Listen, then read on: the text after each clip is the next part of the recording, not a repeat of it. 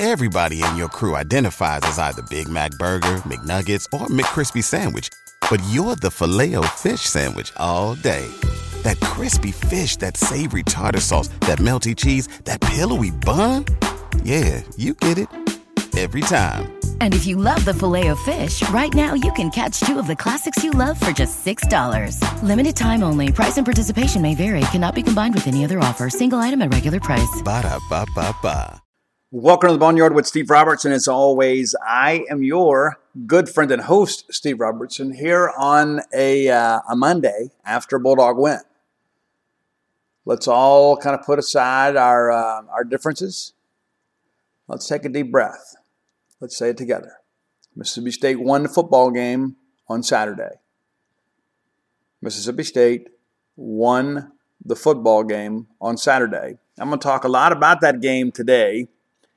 But one of the things that I don't think that a lot of people fully appreciate, and I talked about this last night on the Facebook Live show. If you missed the show or you've never watched the show, you can go to the Bulldogs 247 Facebook page, and you can watch those videos. I do them live a couple days a week, but you can always go back and watch the replay. And so I answer your questions and that sort of stuff. And we talk a little music occasionally, but it's 90% of it is Mississippi State stuff. And it's basically a chance for me to interact with you guys in live time. But one of the things that I mentioned on the show, and I think it's important that you guys fully appreciate this, we almost didn't play Saturday. We almost didn't play. Matter of fact, I was getting word on Friday that the SEC was going to have to make the call because Mississippi State and Vanderbilt both were dangerously close to the minimum threshold to play a ball game. That is 53 scholarship players. Now, some people have kind of took issue and said, hey, well, listen, Vanderbilt only had 58 players available, scholarship players. How could we barely just beat them? Well, we had 55. 55, that's right. Let that sink in for a second. If memory serves me correctly, the SEC dress list is 70. We had 55 players with which to go win an SEC football game. Among those 55 were 7 scholarship offensive linemen. 7. You may recall that the starting lineup for the offensive line on Saturday was Greg Island at left tackle, a guy that is a guard. He has played some tackle for us before, not his strong suit. Got out there and played left tackle. Did the best he could. Your left guard was LaQuinston Sharp. He's played a little bit there, so that was a little bit normal. Cole Smith was there at center, and Cole got in there and fought for us. Right guard was Darian Parker. So right there, your interior line is pretty much what you have played with before at times. And then your right tackle was Brandon Cunningham, a guard who was making his first college start. And it showed. And that's not to be negative about Brandon, but we throw that guy basically to the wolves because we have to, and put him out there at right tackle because we have to. And it was kind of up and down a little bit. And the kid's got a bright future with us. He's got to grow up a little bit, but this is a guy that's got a lot of talent.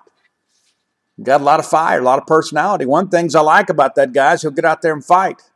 Technically, he may not be incredibly sound, but he'll get out there and compete. Guy did the best he could. So that patchwork offensive line was charged with protecting a true freshman quarterback making his first college start. The only scholarship quarterback on the team that was available.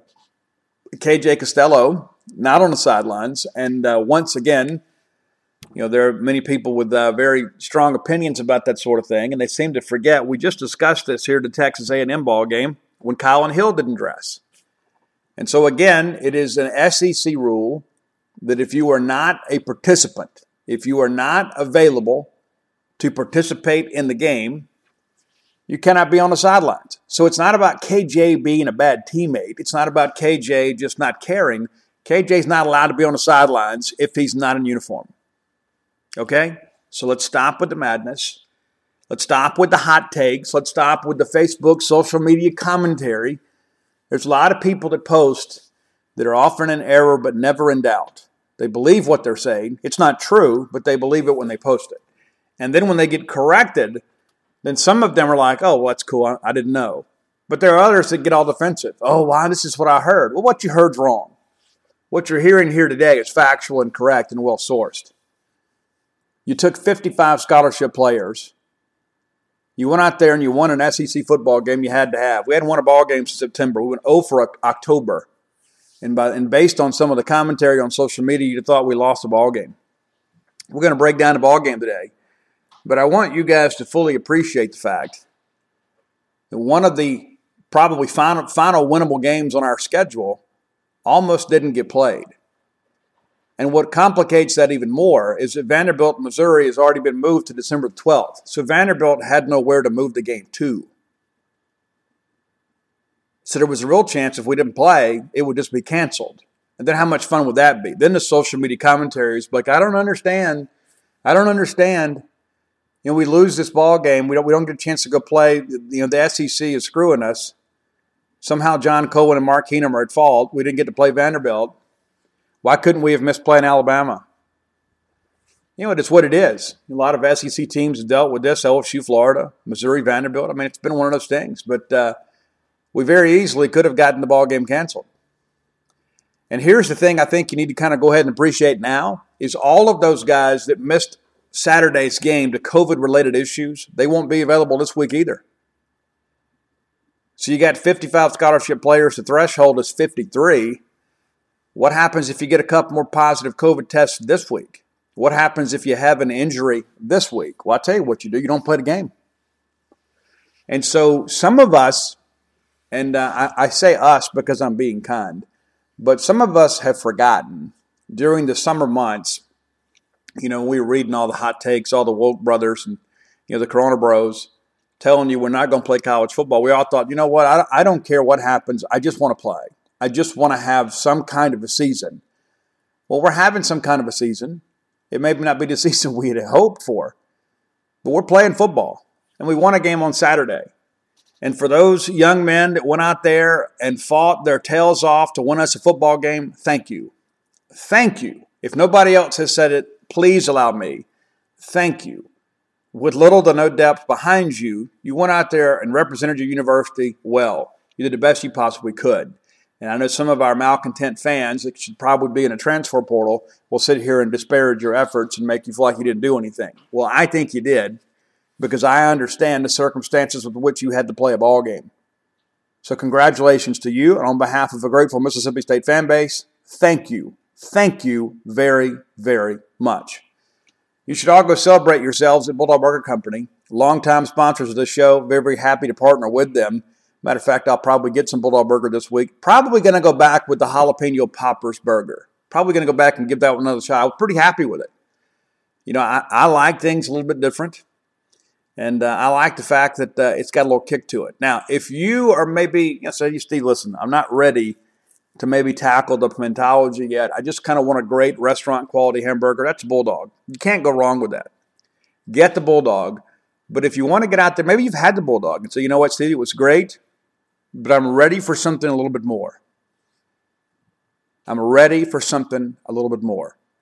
Try the Smokehouse. Try the pimentology, add bacon. Try the Bryant. Try the Lauren. A lot of great burgers to choose from. You can't go wrong no matter what you choose. Bulldog Burger Company, 2 locations now to serve you on University Drive right here in Starkville and on Gloucester Street there in Tupelo. And if you're looking for a place to watch college football on weekends, look no further than Bulldog Burger Company. You can have an adult beverage there. You can have a family there. You can have whatever you want. It's a place where college football fans come together. Bulldog Burger Company, the place where people go to meet. M-E-A-T. All right, let's break this ball game down. So, no surprise to you guys if you've been paying attention. If you're a member of Gene's Page or you've been listening to the Boneyard or both, and you should be doing both, you had a good idea that Will Rogers was going to start on Saturday. I think it's important to understand, too, KJ Costello's unavailability is not impacted by any COVID-related issues. Okay, that's important to understand that. We all saw him get banged up against Alabama. We all saw it. We all saw the video and how glassy-eyed he was. Hope the best for KJ. Hope he gets better. But I think even if he had been available on Saturday, Will Rogers would have gotten the start. The smart move, if you ask me. But, we win the toss, and we are now 2-1 when we win the toss. The one time we lost was when we played Alabama.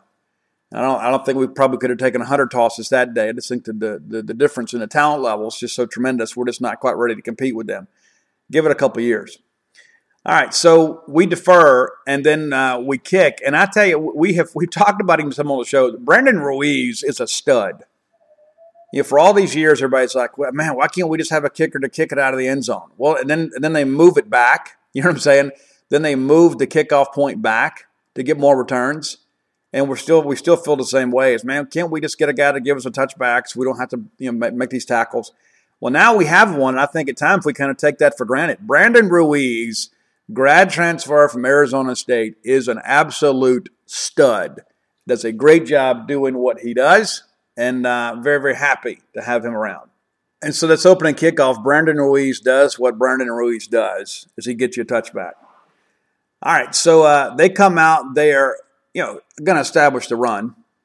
I think Vanderbilt's best hope in the game is to try to establish the running game, kind of shorten the game a little bit. They can't win a shootout. But Henry Brooks comes out right at the gate, goes for 4 and 5 and 1. And on that 3rd and 1, we nearly had him. I mean, it really boiled down to the spot. And he earned the first down, but it was obviously very, very, very, very, very, very close. And we're pretty tough on short yardage situations. And then on 1st and 10, they go back and do play action and lay it up there, and Colin Duncan releases from his man, undercuts the route, picks it off. And it was a huge play, and you're beginning to thinking right now if you're a Mississippi State guy, especially when they run it back 28 yards to the Vanderbilt 27, you're thinking, okay, this is the best scenario possible. Our young quarterback's going to get plus field position. We got a big turnover. We've got some juice. We've got advantage field position. This is a great situation for him. Rather than having to march the length of the field, he's got a chance to get some points on the board early, thanks in large part to his defense. So there we are, set up, basically just outside the red zone. Rodgers complete to Austin Williams, and I think that's probably scripted. Austin Williams, probably Mississippi State's most sure-handed receiver. You go to him, and it's 6, and we're incomplete to Spivey there. And they kind of double clutch a little bit. Will Rodgers, and the ball sails a little bit high, and it's incomplete. It's okay. We come back to Witherspoon, and he's a guy that didn't do a whole lot the first couple ball games, but after Jaquavius Marks got a little banged up against Alabama, showed that he's a gamer. Goes out there, and it's a pass because it's a toss forward. And we kind of ran that rank a little bit until Vandy took it away from us during the second half, but we ran that little toss play, and because it is a forward pass, it's a forward toss, it counts as a pass. And so if we mishandle it, it's not a fumble. I don't know if you're aware of that, but you should be. But we go to Witherspoon there. We get 6. It's a first down in the red zone there. Then we're complete to Malik Heath for 9. I did speak with Mike Leach in the postgame, and there was a concerted effort to get Malik Heath more involved. Malik Heath might be Mississippi State's most physically imposing receiver. He's a guy that can get yards after the catch, and Mississippi State, one of the nation's best in yards after the catch. But I like the energy that Malik Heath had on the field. I don't know that, he's not, a national elite receiver, but I think that he's a guy that'll have a big career here at Mississippi State. So he gets us 9. Now we're inside the 10. It's a 1st and goal situation. And then a beautiful, beautiful pass from Will Rogers to Cyrus Mitchell. Perfect toss, perfect location, perfect ball placement. The only person who's going to catch that is Cyrus. It's a touchdown. We're all feeling good about life, thinking, okay, all right, that'll get us going. And it did for a certain while. It really kind of got us going. And then Brandon Ruiz, again, the stud, gets you another touchback. Vanderbilt comes back out, puts together a nice little drive here. Wakefield runs for 7 and Brooks for 2. No gain. And it's 4th and 1. They go for it. Remember, I talked about how we're good on short yardage. At 3rd and 1, we held them to no gain. They elect to go for it. They get the first down. Then they're complete to 10 for Cam Johnson for 10. Griffin rushes for 3. Seals complete to Johnson. I think that Seals is going to have a future at Vanderbilt. I really do. I really like his skill there. And then, we make a good tackle out there on 2nd and 7. Going to force a 3rd and 5. There's a face mask penalty on Colin Duncan. And, yeah, he got him. He did. It's unfortunate, but he did. Gives him a 1st and 10 at 35. And this is when State really got tough. Griffin goes for 2. Griffin goes for 1, 3rd and 7, incomplete. So they attempt a field goal, and they miss it, hit the upright. And you kind of felt like, okay, this is our day. All right, we got some good things going. We're playing good defense. We've already got an early score. And they drive down and miss a field goal. Maybe it's our day. And again, it's like people say, well, Steve, we're bragging about beating Vanderbilt. Man, I'm bragging about beating anybody at this point. If we're going to line up and beat the Mississippi School of Math and Science, I'll be up there talking trash in the whole ballgame. We needed a win. Didn't matter who the opponent was. But here's the better part of this deal. We take over at the 32. We go right back to Heath for 8. Then we do that little toss play again for 5. Then we're complete to Dylan Johnson for 7, another true freshman there. Complete to Heath for 11. And again, I like the whole feed Heath strategy. Complete to Marks for 6. Complete to Mitchell for 6 more on a first down. We go back to Austin Williams. We're already in the red zone now. Incomplete to Mitchell.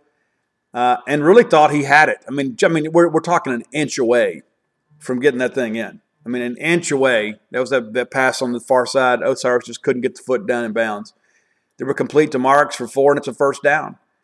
Then we go right back to Malik Heath for 9. And listen, if we're going to get 7, 8, 9 yards, throwing the ball to Malik Heath on first down, let's just keep doing that, right? Then Dylan Johnson runs off right side, 4 yards for the touchdown, and thought he really showed a nice burst once he put his foot in the ground and got north and south. I like these young running backs. I think Witherspoon adds an interesting element to it as well. But Jaquavius Marks, Dylan Johnson, I like that young nucleus of players. It's 14-0, and right now every one of you thought, you know what? We should have been starting Will Rogers all along, right? That's how it felt. You know, on that drive, if you go back and look, I mean, you know, he was authoritative, decisive with the football, showed good arm strength, got it out there. And the entire drive, you got one incompletion. One incompletion on the drive. And that was one where a ball went just a little bit too high. It was still got out on target. It just sailed a little bit high. Got it on time. And so, again, you've got a true freshman there that's up 7. And then he goes, in the very second drive, a chance to get some separation. And goes right down the field. Let's count them up here. 1, 2, 3, 4, 5, 6, 7 straight completions. Then he's incomplete to Osiris. And then complete to Marks and complete to Heath. You see what I'm talking about? One incompletion. And that's an inch away. It's a game of inches, but, you know, goodness. All right, then we get the 5-yard penalty on the offsides on the kickoff, and then they back him up to the 30. And you know what Brandon Williams does? He gets you a touchback. Vanderbilt gets the ball to close out the first quarter. Complete to Pierce for 21. I like Chris Pierce, a good ball player. Griffin for 3, and then no gain, and then complete to Pierce again on 3rd and 7 for 5. And that closes out the quarter.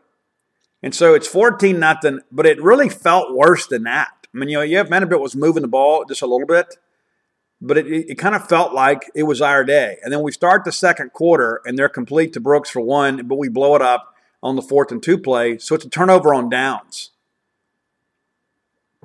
We're going to be plus field percentage again. We're right there at midfield at the 45. And so good start by the defense, good start by Will Rogers, and it felt a good start by special teams. And it just kind of felt like, okay, we're fixing to run these guys out of the stadium.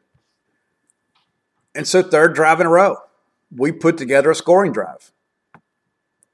The first 3 drives of Will Rogers' first career start, and we put points on the board. You couldn't ask for anything more. And what do we do again? We come back and we try to go to Heath, and it was an errant throw there. They were incomplete to Marks, and it's 3rd and 10. You're thinking, okay, goodness, what are we going to do here? Well, pass complete to Malik Heath for 8. He fought, couldn't quite get there. 4th and 2, we're going to go for it. What do? They jump off sides. And again, that's just savvy play, even by a young quarterback. We go right back. We're complete to Jaden Wiley again for 14 yards, and he's becoming a star. He is a rising star on the Bulldog ranks. Complete to Wiley again for 5 on first down, makes it 2nd and 5. We go Marks for 4, brings up a 3rd and 1. We go right back to Mr. Dependable, Austin Williams, for the first down, and we're to Vandy 15. And this is where things kind of bog down a little bit. That's always kind of been the case with the air raid. It's when things get a little compacted, sometimes you got to be a little more creative. We run the ball with Marks for 4 to the 11, and we're complete to Austin Williams for 5 down to the Vandy 6. It's 3rd and 1. And again, we're thinking, okay, we just got to convert here. So what do? We run the football, and we don't get it. And so you can always second guess your play call, but in that situation, and we talk about it so many times, 3rd and 1 is running football. 3rd and 1 is running football. 3rd and 1 is running football. We don't make it. That's not to say that we shouldn't run the ball on 3rd and 1, but to answer some of these people that say we don't run it enough, we tried right there and didn't quite get there. Had a loss of a yard. We kicked the field goal. Brandon Ruiz makes it 17-0, and then he follows that up with another touchback. That guy's a difference maker, man. So it's 17-0, and we're thinking, you know what? We can do no wrong. We got it in the bag. Didn't quite work out that way. Vanderbilt comes right back, puts a little bit of a drive together, but we played pretty strong, and we didn't allow any points here. But I thought they had some success running the football, mainly in the second half. But I thought Henry Brooks did a really good job for them. And then they go to him on a pass play for 5. They come back to him on a running play for 4. 3rd and 1, and he gets it again. 1-yard run, though, again, really close. Ball down to the spot. They get it. Thought he made it. Incomplete to Pierce, and then there's a P. Al Martin Emerson. I thought it was a bad call. And I said that then. I know some people disagree with me. Pierce and Emerson were both hand fighting. Both. And the two officials closest to the play did not flag it. The guy 20 yards behind the play did. The guy that had the worst vantage point flagged it. I thought it was a bad call. I think that's a good situation for a no call because both guys are kind of hand fighting a little bit. I went back and watched the replay. My opinion has not changed. But they get to 15 yards and they're out to the 50. And then Seals runs for 3. And there's targeting on Sean Preston. And it's kind of a tough luck call. It was the right call. But, man, I hate it for Sean Preston because I really thought that he made a difference in the run game. I thought in run defense, because he is such a vicious hitter, that he's a guy that can fit gaps. He's a guy that kind of diagnoses plays well. I'm glad to see him getting more time. But Seals gets flushed here, and Preston is already engaged and lowering his hips, getting ready to strike, and then Seals kind of gets caught between giving himself up, going for that slide, and Preston did hit him helmet to helmet. And I thought it was an easy call, but it's kind of a tough luck call. I don't think there was anything malicious on Sean Preston's behalf. But listen, when you get the quarterback out there in open field and you get a chance to lay a lick on him, you do that. But Sean, again, I don't think there was any ill intent in the hit there. And because that happened in the first half, in the event Mississippi State plays this weekend, Sean will be available. So he will not have to sit the first half of the game. Had that occurred in the second half, he would have had to sit, but he was disqualified for the remainder of the game. I did think that made a difference in the second half, to be honest with you. I really think it made a difference not having Preston out there. And listen, we're down a handful of safeties as it is, and so then you lose a guy like him, and you're really kind of getting deep into the depth chart. But be that as it may, he's out of the ball game now. It's 15 yards to the Mississippi State 32. And then incomplete to Bostic, and then Brooks runs for 1, and then incomplete again. So now it's 4th and 9, and then they get a delay of the game penalty, end up having a punt. And so even though we kind of aided them in their drive, we gave them 30 yards in penalties. One of those was very questionable. That's the P.I. and Emerson. But despite the fact that we had some infractions, we still kept them out of the end zone. Once things got a little tight down there, we kind of locked it up there. And really, I guess after the after the targeting penalty, they gained 1 yard. That's it. Defense got stiff. They ended up punting. Kind of an interesting situation to punt right there, but they did. And I guess considering that we had scored 3 consecutive drives, you may be thinking, okay, let's pin them back. Let's don't give them a good field position again. And this is the first time I thought things, kind of bogged up for us. But, we're complete to Spivey for a loss of 1. He had to go down to his knees to catch that. And it's kind of the rule in college. Unless it's a forward pass, if you got to go to your knees to catch it, you don't catch it. I mean, that's just kind of how it is. If you got to go down to your knees to catch it, just knock the ball down. But we do right there. And then we're back to Wiley for 8, makes a third and manageable 3rd and 3, and we just miss Malik Heath. When we go at him, and I think that's probably the right guy here. Austin Williams probably the right guys to go to. We just missed him. And then Reed Bowman punts. Tucker Day still a little bit banged up. Reed Bowman punts for 38. Fair catch by Kim Johnson. And so now all of a sudden Vandy has it right around midfield to start a drive for the first time. They've got great field position. They come back. They're complete to Henry Brooks for 30 yards. Rolling. Complete again to Cam Johnson for a yard, and then complete to Henry Brooks a yard for 20 more. Down it's 1st and goal at the 1.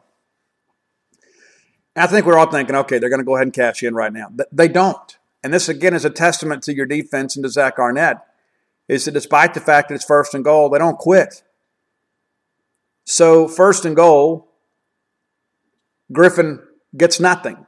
Aaron Brule and Marcus Murphy with a huge stick there. Aaron Brule is a terror off the edge. when they walk him up to the line of scrimmage, even on 3rd and short, he crashes down the line of scrimmage.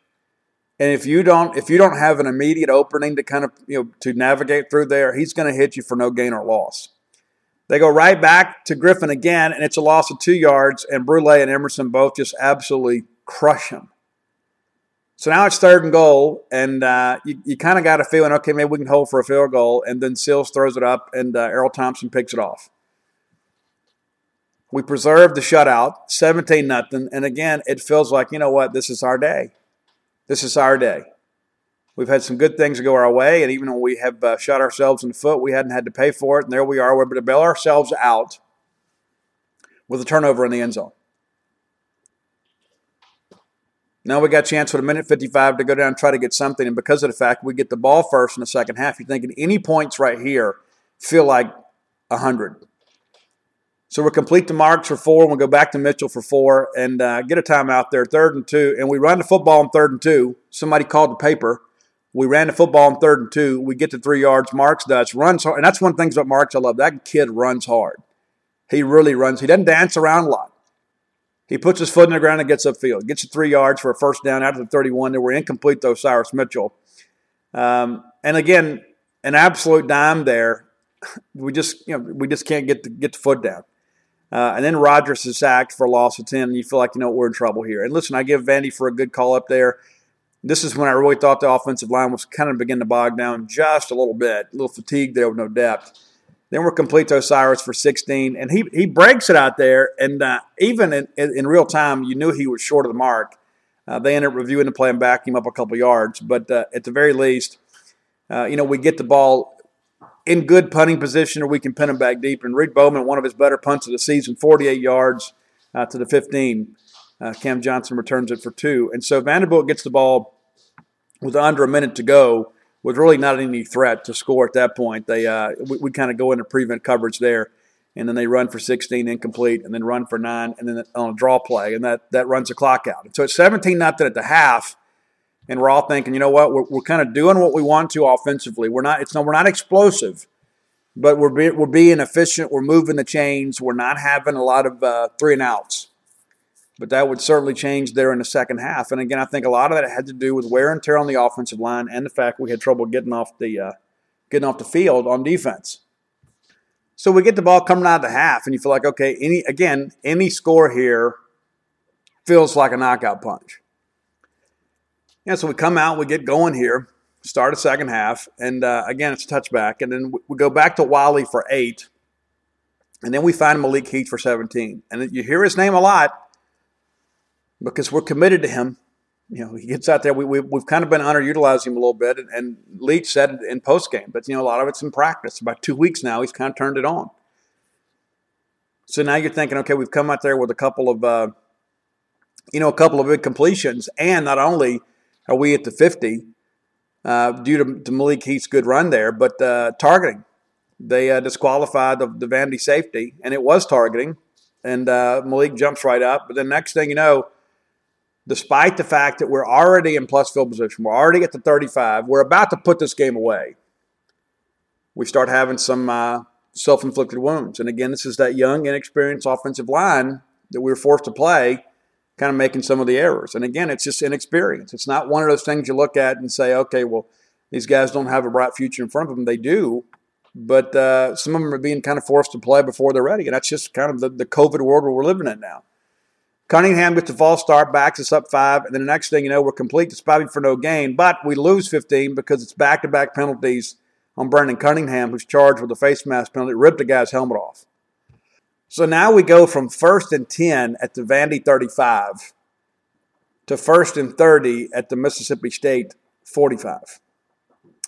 Then we're incomplete to Spivey. We're complete to Heath for 6, incomplete to Wally. Then we're punting. So again, a promising drive. Again, we're at their 35. Good chance to at least get a field goal. And then we have some self-inflicted wounds. This drive had nothing to do with Vandy. This had to do with Mississippi State and our own lack of execution and at times discipline. It's going to happen, especially when you're playing younger guys. So Vanderbilt takes over at their own 9-yard line. And then they get a false start, makes it half the distance to the goal. Griffin runs for 3, then they're complete to Pierce for 19. Go right back to Cam Johnson for 14, incomplete to Rahman, and then incomplete to Cam Johnson, and then incomplete again, but it's a PI.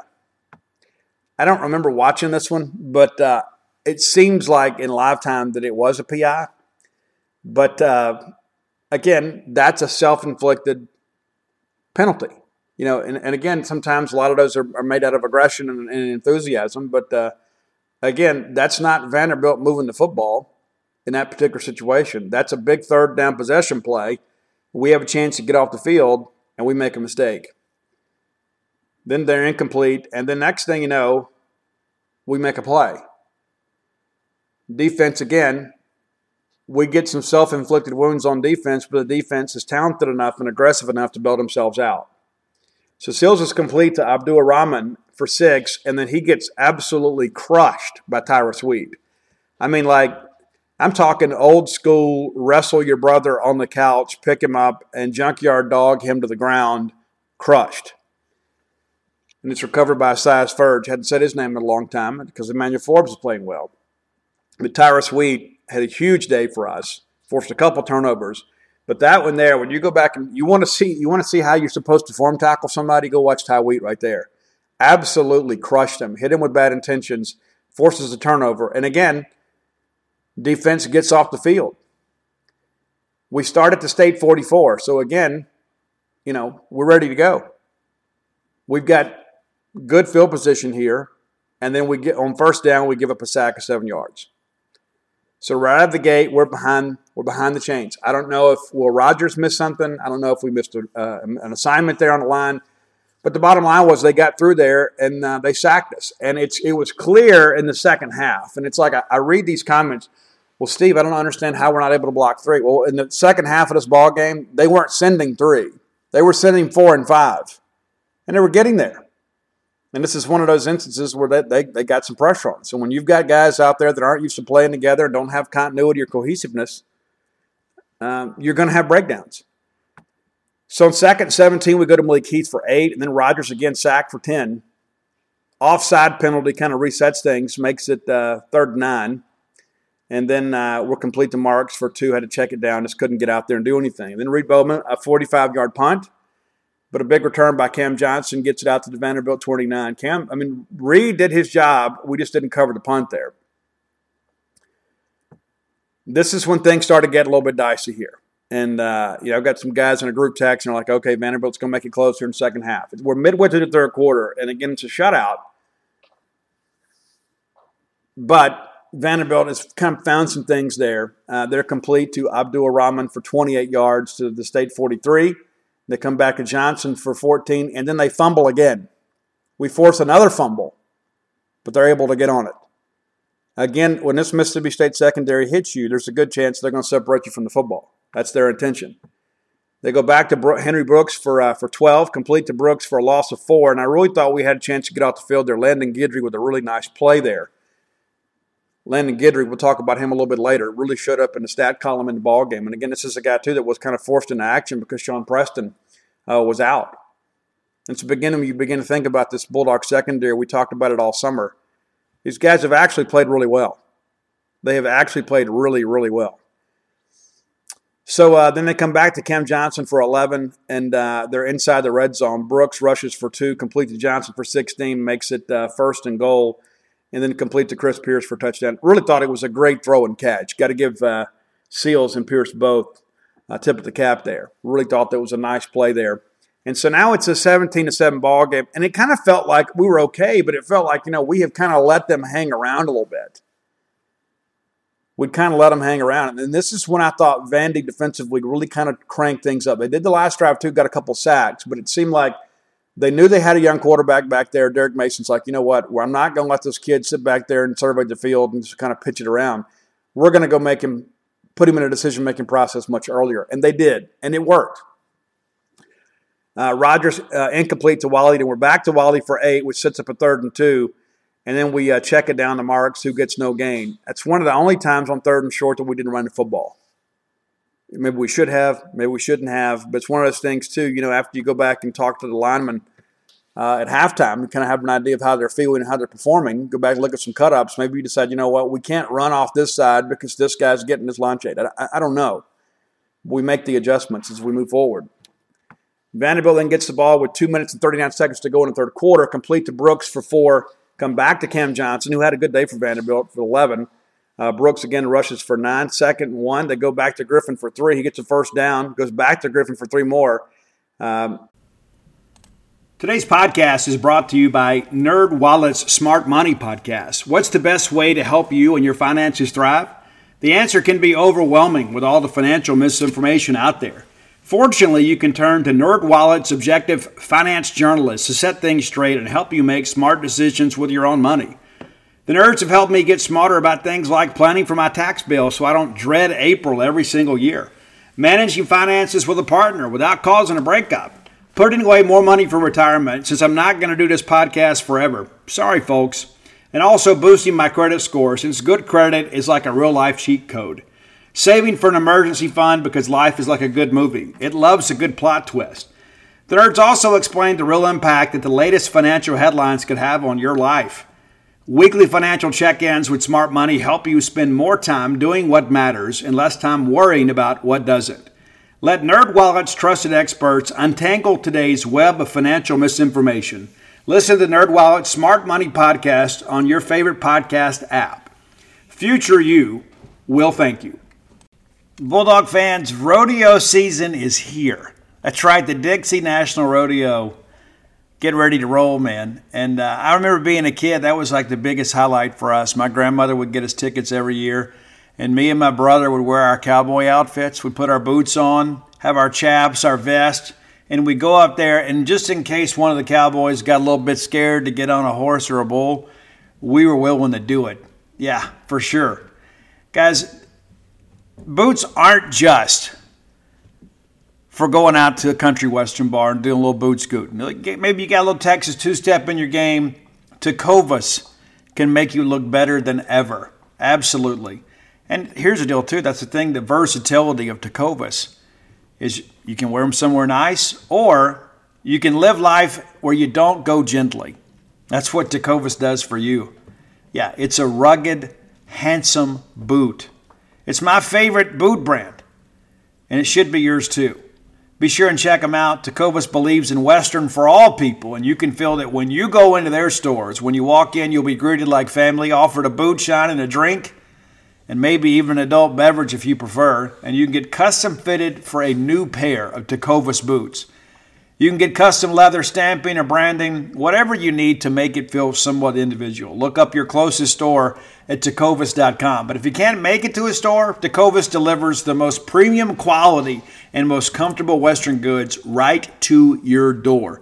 Visit tecovas.com. That's TECOVAS.com. And you know what, partner? Point your toes west. On 1st and 10, it brings up a 2nd and 7. They go to Brooks for 1. And then we're in the fourth quarter. You think, okay, we're in the first quarter, up 2 scores.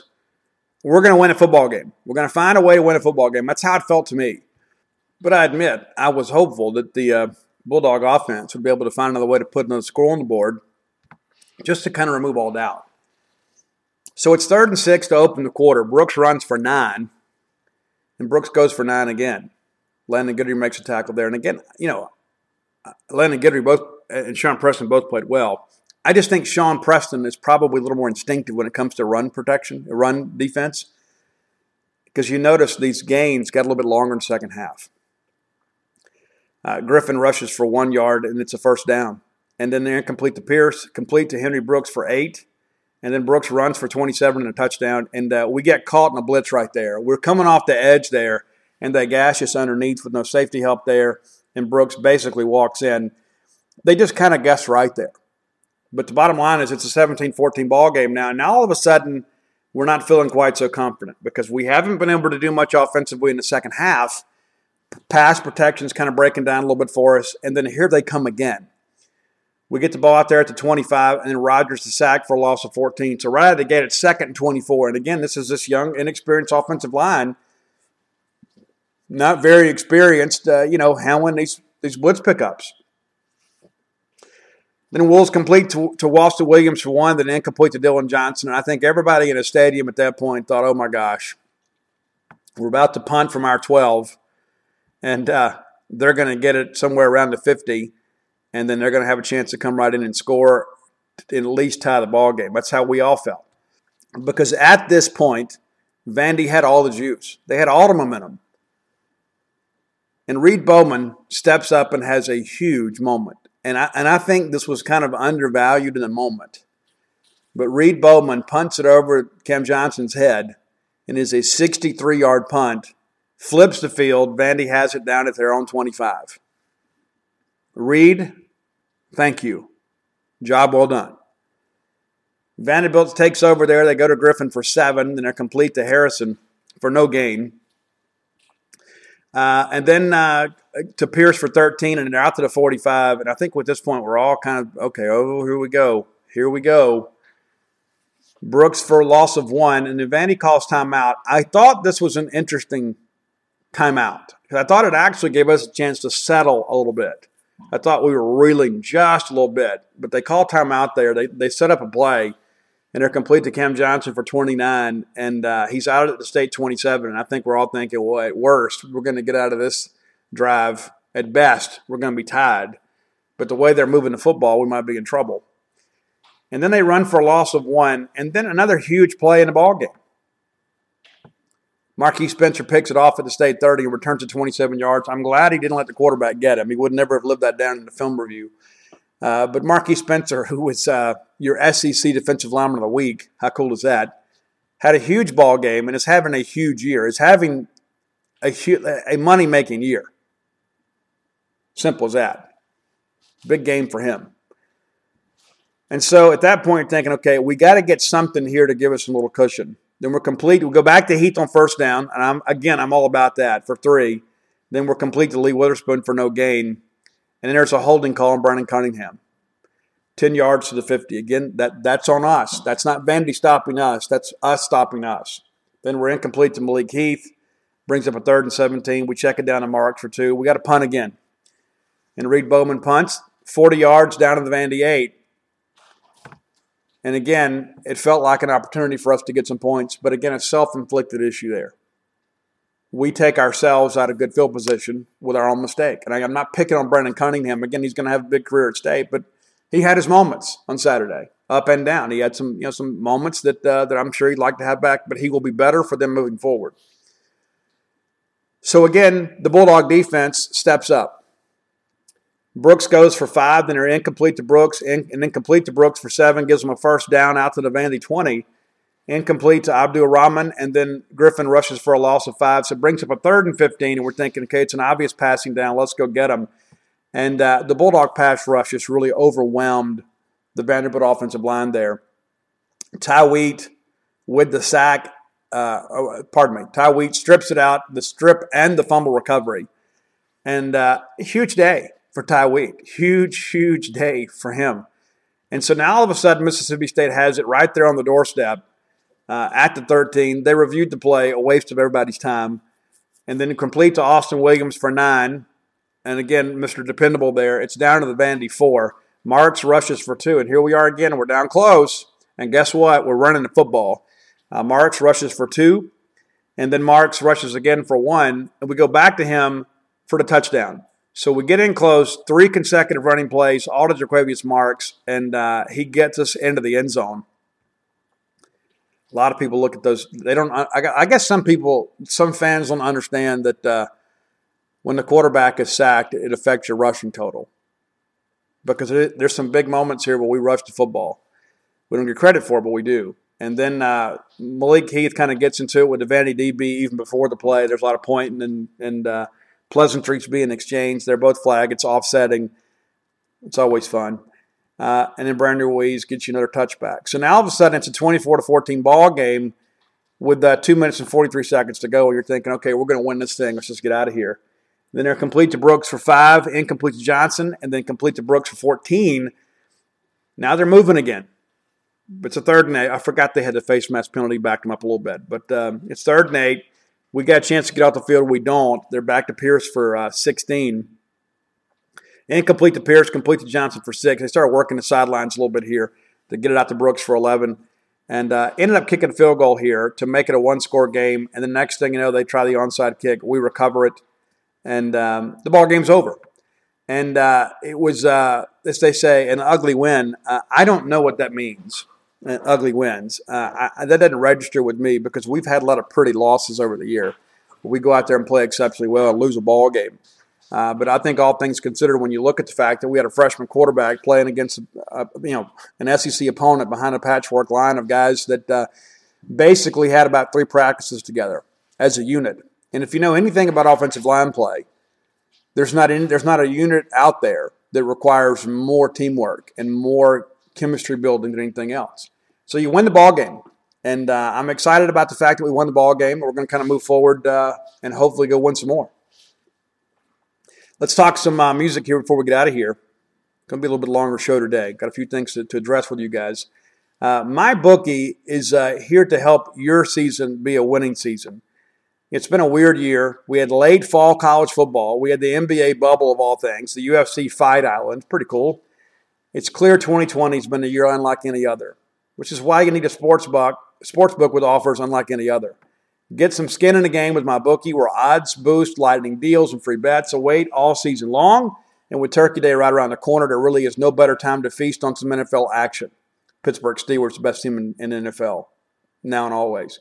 When you're a first-time customer, I've been playing with my bookie for years. There's no shortage of value to be found in the thousands of game lines, unique prop bets, and contests they offer every single week. Sign up and get reloaded today. Find an edge, make your bet, get paid. They also boast a fully fledged casino platform giving you access to the all-classic table, slot, and card games you'd expect to find at your local casino. And the best part is, my bookie, the doors never close, so you can continue to build your bankroll even after the stadium lights have gone out. Make the right play and sign up today at my bookie, and when you do, use promo code Boneyard to get your deposit matched halfway all the way up to $1,000. Terms are simple. You put in $200, they'll match you with another $100 in your account. If you were already planning to bet this season, this is free betting money. It's winning season at my bookie, so come and join on the fun and win some cash while you're at it. So today's top 10 list, brought to you by Stephen Holder Jr., who contacted me on Twitter and said, "Hey, Steve, have you done the Red Hot Chili Peppers?" And no, Stephen, I have not. So let's go ahead and knock that out today. Got a lot to talk about, but we'll move the list along quick, so we've got to get to some more stuff. So at one point in my life, I spent about $40. Maybe it wasn't quite that much, but it was inexpensive. I got a full 6x3 poster, I guess, of the Mother's Milk album cover from the Red Hot Chili Peppers, but it wasn't just on regular poster paper. I mean, it was like textured paper. It was an expensive poster. And I had that and then lost it in when I went to rehab. It didn't make its move back to my mom's house. I guess whoever moved my stuff either kept it or trashed it. But I still wish I had that thing today. Man, that thing was a work of art. So here are the honorable mentions for the Red Hot Chili Peppers. It didn't make the list. The Zephyr song, it's a really cool track. I could have lied. That's one that probably should have been a single. True Men Don't Kill Coyotes. That goes back to the Chili Peppers punk days. Higher Ground is a great cover, but it didn't make the list because it is a cover. Aeroplane, that's the one song off the One Hot Minute album with Dave Navarro. It just didn't work for me. I love Dave Navarro. I love his work with Jane's Addiction. And I was so excited about this album when I first heard that he was joining the band. But, to me, John Frusciante, that's when I think of the Chili Peppers, I think that's kind of the fuel that makes it work. I think that he is as integral a part of this as Chad and Flea and Anthony are. I mean, I think that's what works for this group. And then this one was really close to making it, but it's Scar Tissue. And a lot of people love that song. Matter of fact, I have the Anthony Kiedis biography here, Scar Tissue. I just haven't read it yet.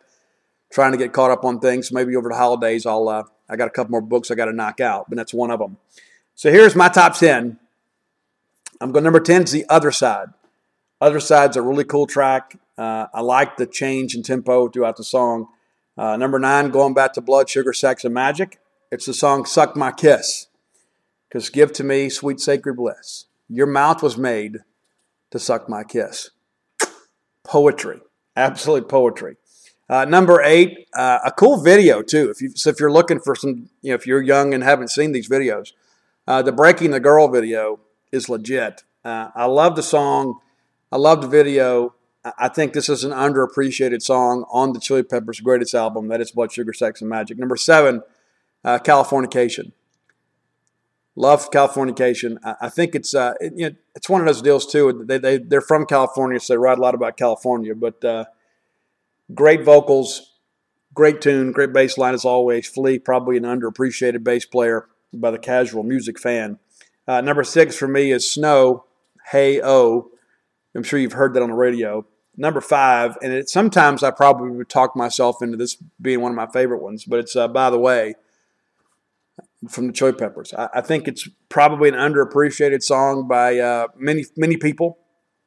But By the Way, to me, when I think about the Chili Peppers, it isn't the up-tempo stuff that really gets to me, but this is one of the ones that I think has a lot of range within the song. Number 4, Danny California, and they mentioned the state of Mississippi in there. Somebody asked me recently if I could do a top 10 songs that mention Mississippi. And I'll probably put that together, but it requires a little research. But this will be one of them. But it's Danny California. Number 3 for me, and I know you guys, some of you would have this number 1. Again, it's a cool video, won a lot of awards when the MTV actually played music, but it's Give It Away. And Give It Away is probably a standard Red Hot Chili Peppers classic. I think everybody at some point has heard Give It Away, that great funk bass line. It's just a cool track, and it's basically Anthony rapping. Number 2, there have been other times that I thought this is my favorite Chili Pepper song too, but it's Soul to Squeeze. Love this song. Love the message that it sends. That's the thing I think is Anthony Kiedis has kind of moved forward as an artist and a songwriter. The songwriting has gotten that much better. I think as he's healed as a guy in recovery, I think that he has found another reservoir of emotion to kind of pull from. And I think this is the byproduct of that. But number 1 is Under the Bridge. And it's about when Anthony Kiedis was a heroin addict. And that whole album, it's what's so great is the Red Hot Chili Peppers were kind of a novelty act for many years. And when Blood, Sugar, Sex, and Magic hit, and that's when Anthony was really getting serious about recovery, it was incredible how much more he grew as an artist once he got his life together. And so I think that is a nice message for everybody, is that if you put those bad habits behind you, you can discover some great things in your life and find some new pursuits. Because one of the things when I got sober, one of the things that I wondered is, I was always a writer back then too, even though I wasn't published. But is am I going to be able to dip into that creativity without narcotics? Am I going to be able to find that? And I wondered if I would ever have any fun again. That's how because I couldn't have fun without alcohol or drugs. I mean, that's kind of how I equated. Whenever we went out and did something, if I ever left the house and I didn't have to work, I needed substances to make me kind of feel better about myself. And any time that I went out, doing alcohol and drugs was kind of extra fun. And so then all of a sudden you take that away, and I began to wonder, am I ever going to have fun again? But the truth of the matter is I'm having more fun today than I have ever had, and I am completely clean and sober. And if I make it to next month, it'll be 29 years. But there's a good chance that I will. But it's amazing what you tell yourself when you're in the depths of all that. And so if you're a person struggling with that today, let me encourage you, get some help. This is the coolest version of me that there has ever been. I'm happier today, more confident today, more accomplished today than I've ever been. And every bit of it comes from the decision that I made almost 29 years ago to get clean and sober. And so you never know, the light at the end of the tunnel may be you. All right, so Manscaped is here to help you too. Manscaped, good people, solid people. Autumn is in the air. Manscaped is here to ensure you don't carve your own pumpkins. Grooming's important. Very, very important. And by pumpkins, you know exactly what I mean by that. So we're going to keep it PG-13 here. In fact, Manscaped's on a mission to change the way you approach caring for your most intimate areas. And great news, they've released their products today in the UK, Canada, and Australia. And here's the bottom line is, I know people are kind of uncomfortable with this in the beginning, but the bottom line is this is kind of where we are now. You need to do some male grooming. There's no point being afraid of it. Let's not forget they got the best trimmer for all of your intimate areas. The Lawnmower, that's right, the Lawnmower 3.0 trimmer offers a replaceable ceramic blade with advanced skin-safe technology. which helps reduce grooming accidents. The new Weed Whacker ear and nose hair trimmer uses the same skin-safe technology when you're trimming those delicate nose hairs of your own, which is very, very frustrating. The crop care kit includes the crop preserver. You got some deodorant for your intimate areas, and everyone knows pumpkin spice lattes and deodorant go hand in hand. The crop cleanser body wash, a full body wash that you can also use on your hair. The crop mop wipes for your intimate areas. You never know when an opportunity strikes. You should always be prepared. Plus, you don't want to stink when you're sitting around the Thanksgiving dinner table. Nobody wants that. If you suffer from stank foot, and some of you do, I'm telling you now, your friends won't tell you, I'm telling you, some of you have the stank foot. You got a product for you. It's called the Foot Duster. Foot deodorant. It's a free gift. The cooling tea tree oil offers a pleasant experience for the nastiest of feet and allows you to take your shoes off with confidence. Manscaped Refined Cologne is a cost-effective way to smell clean and freshen yourself for your date. The Crop Cleanser Hair and Body Wash was designed with aloe vera and sea salt to leave your skin feeling fresh, moisturized, and reinvigorated. Get 20% off and free shipping at manscaped.com with code BONEYARD. Make yourself a priority this fall, and ladies, maybe you're going to have to do it for yourself. Maybe you're going to have to do it for your man. Take matters into your own hands and go to manscaped.com and use promo code BONEYARD to get 20% off and free shipping. All right, a couple more things I want to talk about before we get out of here today. Let's review the SEC real quick. We had a limited schedule, as you guys know, and I think it's kind of important to kind of remember where we are in this thing. There's a lot of teams kind of like us that aren't exactly where we want to be. And, we're kind of running out of games to get there. But, at this point, we'll kind of take what we can get. But looking at last week's scores, I was very surprised that Florida handled Georgia the way that they did. And so congratulations to Dan Mullen and the Florida Gators. They won a big game. So now Florida controls their own destiny in the SEC East to get to Atlanta.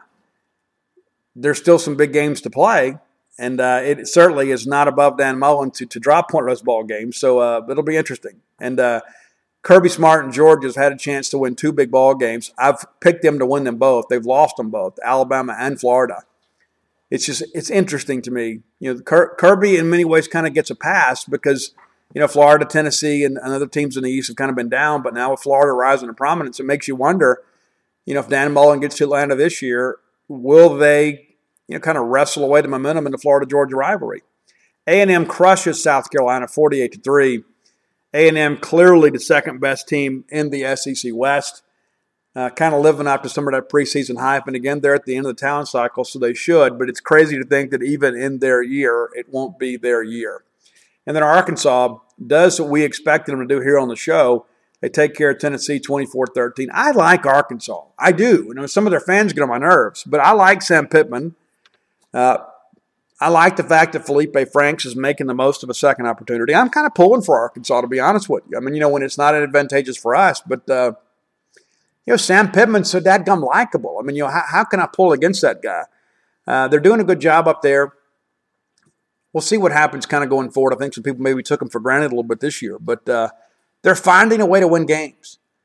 And I know that people in Arkansas are awfully excited about what's happened up there. I mean, I think there's no doubt they'll be in a bowl game this year. Tennessee, a lot of people were praising that Jeremy Pruitt hire, but man, when they won, 8 in a row? And now they've lost 4 in a row? 4 games in a row. And, the honeymoon is clearly over up in Knoxville. But, I don't know how you get to a situation. I don't know how you fire anybody this year, unless it's Derek Mason, or some people are thinking, well, Muschamp may be in trouble there. Big ball game for them this weekend when they play Ole Miss. I don't know if they can score enough to run with Ole Miss. Mike Bobo's going to have to dial some things up. But Tennessee, looking at them, they host Texas A&M this week, then they go to Auburn, and then they get Vanderbilt, and then they host Florida. And so when you look at this thing realistically, they've got a chance really to win one of the next 4. I don't see them going to win it at Auburn. I just don't think they've got enough offense. And so when you begin to kind of break this thing down, Tennessee, they've got so many homers in the SEC media. They're always, this is the year Tennessee takes a step. No, it's not. It's not the year Tennessee takes a step, and they're staring 3-7 right in the face. So what does that do for Phil Fulmer? I don't think he does anything this year, but I think Jeremy Pruitt is firmly on the hot seat last year. And it's so crazy to go back now and look at that 2018 SEC coaching class. You know, the one where Chad Morris got hired at Arkansas? You know, the one where Jim Moorhead got hired at Mississippi State and Jeremy Pruitt got hired at Tennessee? Well, none of those hires are working out, guys. Two of those guys are already gone, and another guy, if it wasn't a COVID year this year, would probably be on the hot seat. You know, that's the thing, too. We turned their season around for them last year. If State beats Tennessee last year in Knoxville, you know, Jim Moorhead's probably still here and Pruitt's probably gone. It's crazy how life works. Be that as it may, it's behind us now. And so last week I was with Campus Bookmart down at Mistletoe Marketplace. Wednesday, Thursday, Friday, and then left a ton of books. I guess about 60 signed books for them on Saturday, and they nearly sold them all. So thank you guys for turning out. It's such a cool place. Campus Bookmart, those people in many ways feel like family to me. And I was there on Saturday and had so many Boneyard listeners come by, and we sold a bunch of books that day too. And so pregame, even though it was not the crowd that we normally have for game day, you guys were still going into Campus Bookmart. And I had a lot of people that said, you know, Steve, I had never shopped there. And so I heard you talk about it on the Boneyard. But listen, go by, check them out. Stan the Man, Miss Kathy Brown, probably one of the best buyers in the market. And then the lovely, talented Susie. They'll take care of you. They'll treat you like family because you are family. And it's so interesting, too, that they remember so many of you that come in and say, hey, listen, I heard about you on the Boneyard, because I'll get a text message from Kathy Brown or Stan the Man. They'll say, hey, listen, we had a Boneyard listener come in today. Thank you so much for mentioning us on the show. And I'm very glad to have them as a sponsor. But if you can't make it to town, visit them on the World Wide Web at campusbookmart.net and use promo code BSR, which stands for Beautiful Steve Robertson. And that'll get you free shipping on all orders over $50. And this time of year, any money you can save doing some Christmas shopping, you want to do that. So we're happy to be able to do that for you. But listen, everybody in the family wants some new Mississippi State gear. Mom, I'm telling you now, you can't go wrong ordering Mississippi State stuff. You can't. Bulldog fans, because we know it's not about one season. This is a lifestyle for us. You go ahead and buy the maroon and white. We're going to wear it. And then after we beat Ole Miss in the Egg Bowl, we're going to go order our victory shirts from Campus Bookmart, and we're going to wear them all over town.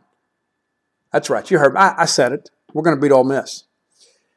All right, let's talk a little bit about what's ahead, you know, for those of you that kind of keep up with certain things with me. I'm not on the road this week, but I am doing a Zoom call with the Winston County Library on Thursday, and you can contact them for more information. It's, they're going to have it all set up. And then on Friday, doing the same thing with the Oktibbeha County Library here in Starkville.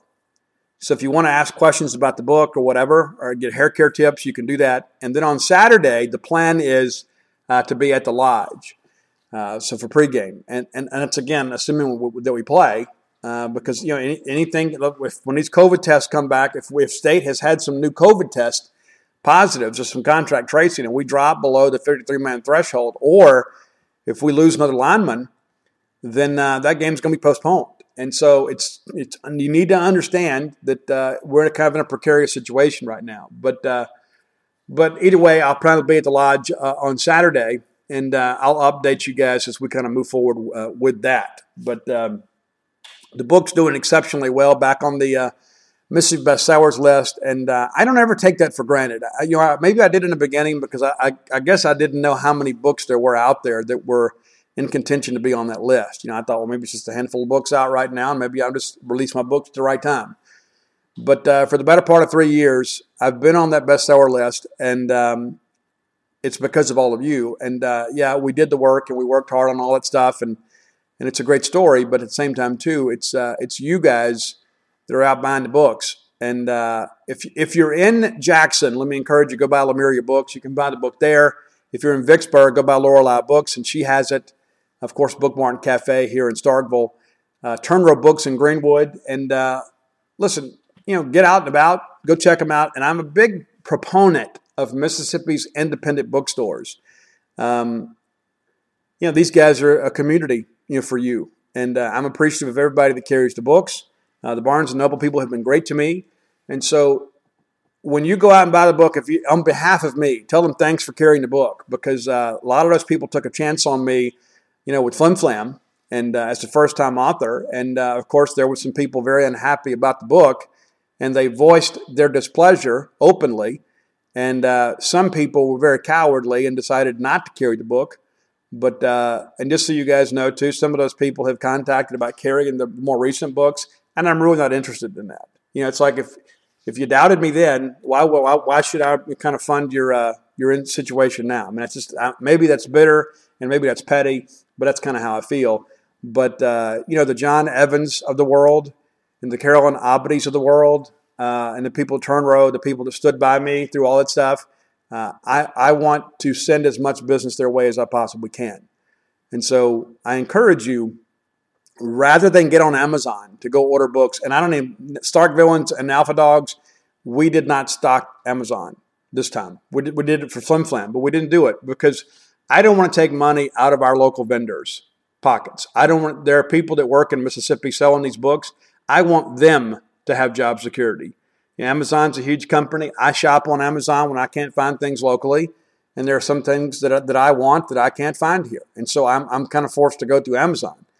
But I'm a firm believer in eating local and shopping local, and especially now more than ever with many of our Starkville vendors, kind of struggling through this whole quarantine thing. But now it's fall, and now everybody's got to have Christmas presents anyway. So I'm going to encourage you, the Boneyard listener, to shop local, and not just in Starkville. If you get your Mississippi State gear from us up here, but other things that you need around town, many of those people have gift cards for you. They'll have online shopping, even in your own town. Shop local, eat local. I can't wait. Whenever I travel Mississippi, it's one of the things that I always do. And that's not to say that these national chains don't employ Mississippi State people, but I get out and I want to go to our great eateries around the state of Mississippi. This is like Gibbs Grocery there in Learned, Mississippi. I never would have known about that place. The Crystal Grill there in Greenwood. I love going to those places. Crescent City Grill in Hattiesburg. Those are the places when I'm out traveling that I can't wait to go eat. And it's so great. There's so many people, too, that they remember me. And they say, hey, it's so good to have you back. And I'm thinking, listen, the pleasure is all mine because I get a chance to go put my feet under a great table at one of Mississippi's great restaurants and have a great quality meal. And I could have a good meal, but I want a great meal. When I'm out moving around, I want to get a great meal. And I know that I can do that at Mississippi's fine restaurants. So whenever you're out and about, I encourage you to do the same. If you're looking for a new place to live, and many of you are or you should be, let me encourage you to give our friends at Portico an opportunity to serve you. Let me tell you a little bit about Portico. It's off Garrett Road behind the Hilton Garden Inn and the Chrysler Jeep dealership right here in Starkville. It's just over a mile from campus. You can't, but listen, there's a lot of people selling property in Oktibbeha County, but they're not all within a mile of campus. Very easy access to Highway 82 and 25. And if you've been around Starkville on move-in day, you're kind of happy to have access to those highways pretty easy.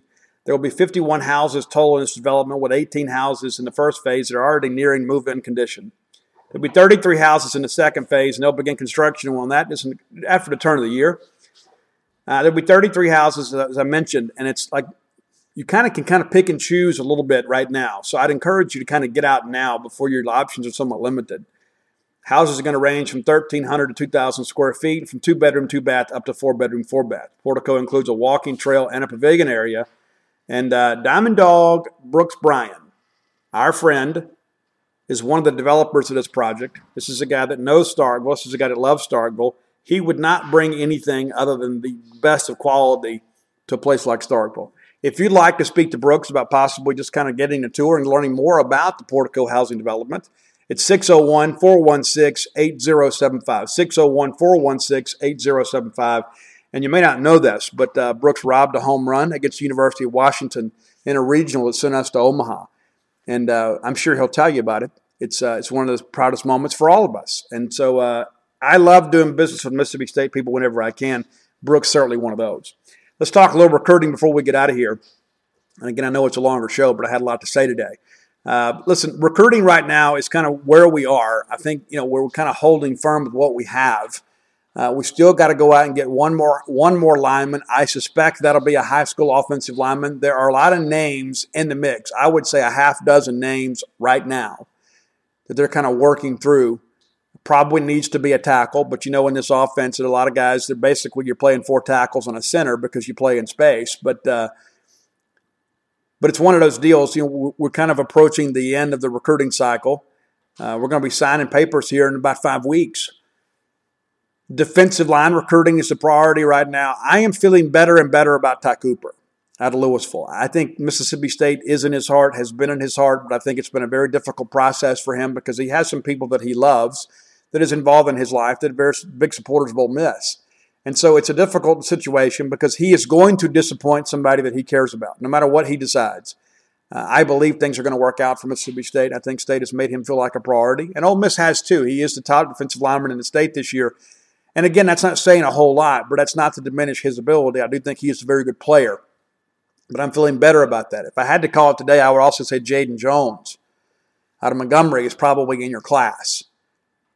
What happens after that's kind of up for grabs. I think we got to go out and get us a corner. I don't expect Cortez Eatman to stay in the class. He's a guy that has kind of moved around. I guess he's with his third junior college now.